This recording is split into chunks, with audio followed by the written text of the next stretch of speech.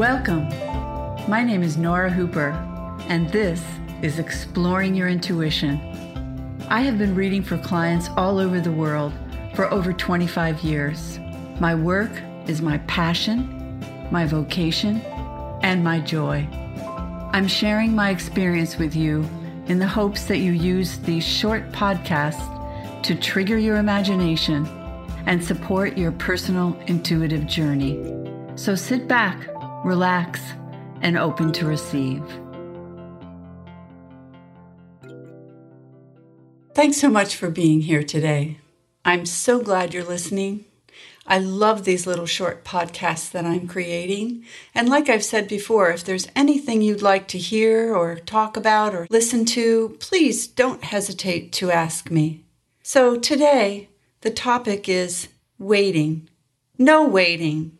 The promise of instant gratification entices us daily, whether it's to lose 10 pounds in 10 days, receive a 24-hour dental implant, or reverse the signs of aging. The lure of instant gratification seduces the impatient child within all of us. We want what we want, and we want it now. I was away for a few days last month, and it turned into a week when there was an unexpected medical issue. Prior to my leaving for the trip, I worked super hard to accommodate as many people as possible and get them booked. Yet invariably, some people were asked to wait a little longer than normal for their session.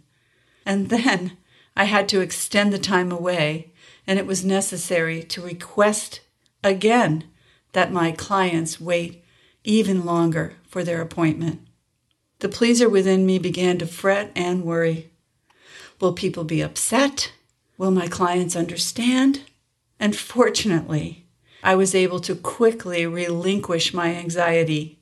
The overwhelming response was a willingness to honor the timing of the universe. That is an incredible practice. My clients' sincere kindness and patience released my worry and steered me toward a new direction. And I began to think about the art of waiting. When one waits, one relinquishes control. Waiting means leaving things as they are and allowing them to unfold as they will. Think of a pregnancy. 9 or more months of gestation in preparation for the joyful event of the birth of a soul. Think of winter. The earth slows down and rests while it makes ready for dynamic spring. As we strive to create our experiences by being in action, there is still much to be said about simply being still, watching, and waiting. When we wait, we become an observer. We can reach a deeper understanding of ourselves, the impatient monkey on our back.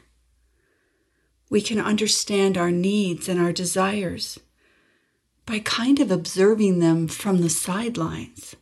We can even magnify the space through which we express our gifts and our attitudes through waiting.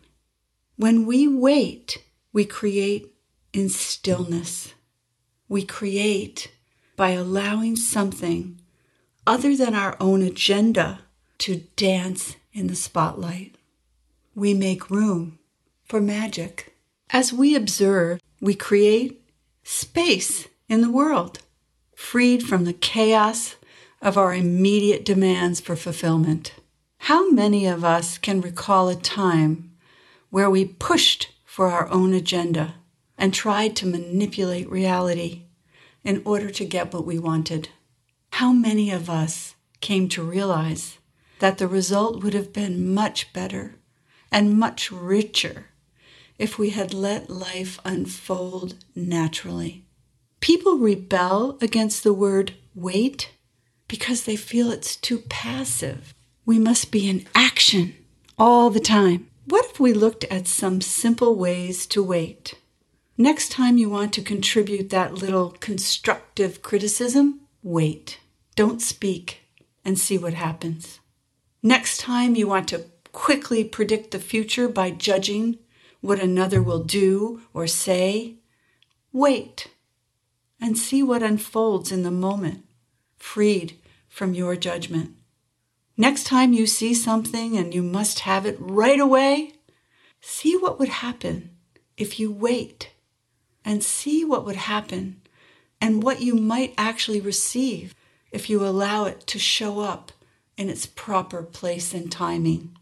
When I examine my life, I find there is the truth, a truth for me, that trusting and waiting and observing and living in the moment has allowed my life to flourish and grow and expand and blossom much more beautifully than if I had pushed it. Don't think that I am talking about not being in action, because I am not talking about that. I'm talking about connecting with the rhythm of the universe by allowing a pause, by allowing time to have its time, space to have its time. When I received those loving comments from my clients, I was able to let go of my worry and embrace their philosophy of the universe's timing. And through that, I found peace in knowing that the rhythm of life was working exactly as it needed to be. I had to let go and believe that all was working in divine order, and that any worry or fear I held would be of little use in making space in a limited Earth-time calendar.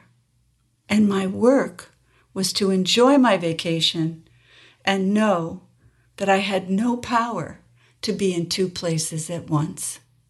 So this is a thank you to all those kind souls who were flexible, and also it's a challenge. I'd like to challenge you to practice the art of waiting. See what happens. You might be surprised. Well, we've come to the end of our time together, and I really want to thank you for listening. Please go to my website, norahooper.com. I've recorded some free affirmations and meditations for you. And before I go, I also want to thank Ginny Media for all the help getting this podcast together, and give credit to the group Ketsa for the lovely music you're hearing called Ocean Breeze. I hope to see you next week, and in the meantime, know I always send you love and light. Thanks again.